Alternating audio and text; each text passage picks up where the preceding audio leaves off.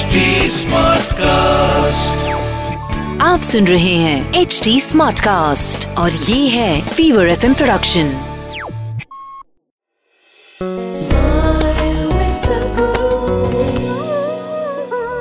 This word meditation in English language has to be cleared because we've been going through that. See, the English word meditation does not say anything specific.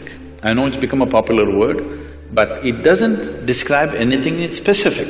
If someone sits with their eyes closed, in English language we say they're meditating. See, with eyes closed there are many things to do. You can do japa, tapa, dharana, dhyana, samadhi, shunya, samyama. There are many things. Or you might have just mastered the art of sleeping in vertical postures. No, it happens in the universities, in spiritual programs, people learn to sleep with their spine erect. So, meditation doesn't say anything specific.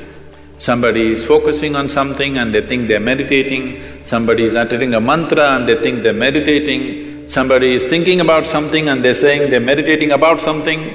Essentially, if we translate meditation as dhyana, which is what generally, at least in India, what people believe, when we say the word meditation, people expect that you are speaking about what is called as dhyan or dhyana or dhyanam, depending upon how far south you are. If you're up in the north, it is dhyan. If you come down, it becomes dhyana. If you come to Tamil Nadu, everything becomes dhyanam.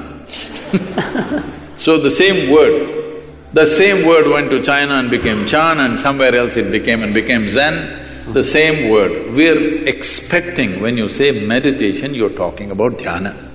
If that is so, what dhyana means is, if you sit here, there is a clear space between what is you and what is not you. In the sense, what is you and what you accumulated. Body you accumulated, content of the mind you accumulated. If there is a little separation between these two, if you can maintain that awareness, now we say you're in dhyana. So this is meditativeness. This is not something that you can ever do. If you create the right conditions, this will happen as a consequence. It is like flowers in a plant. If you go sit in your garden and do flower meditation, flowers are not going to come. If you want flowers, you need to handle the soil, manure, water, sunlight. If you do these right things, flowers will happen. Well, the soil doesn't look like a flower, manure doesn't smell like a flower, water or sunlight doesn't feel like a flower, but only if you do those things right, this will happen. If you're… right now, this whole thing has become convoluted because we've become such a goal-oriented society. That means we are interested in the consequence, we are not interested in the process. आप सुन रहे हैं HD Smartcast और ये था Fever FM production. HD Smartcast।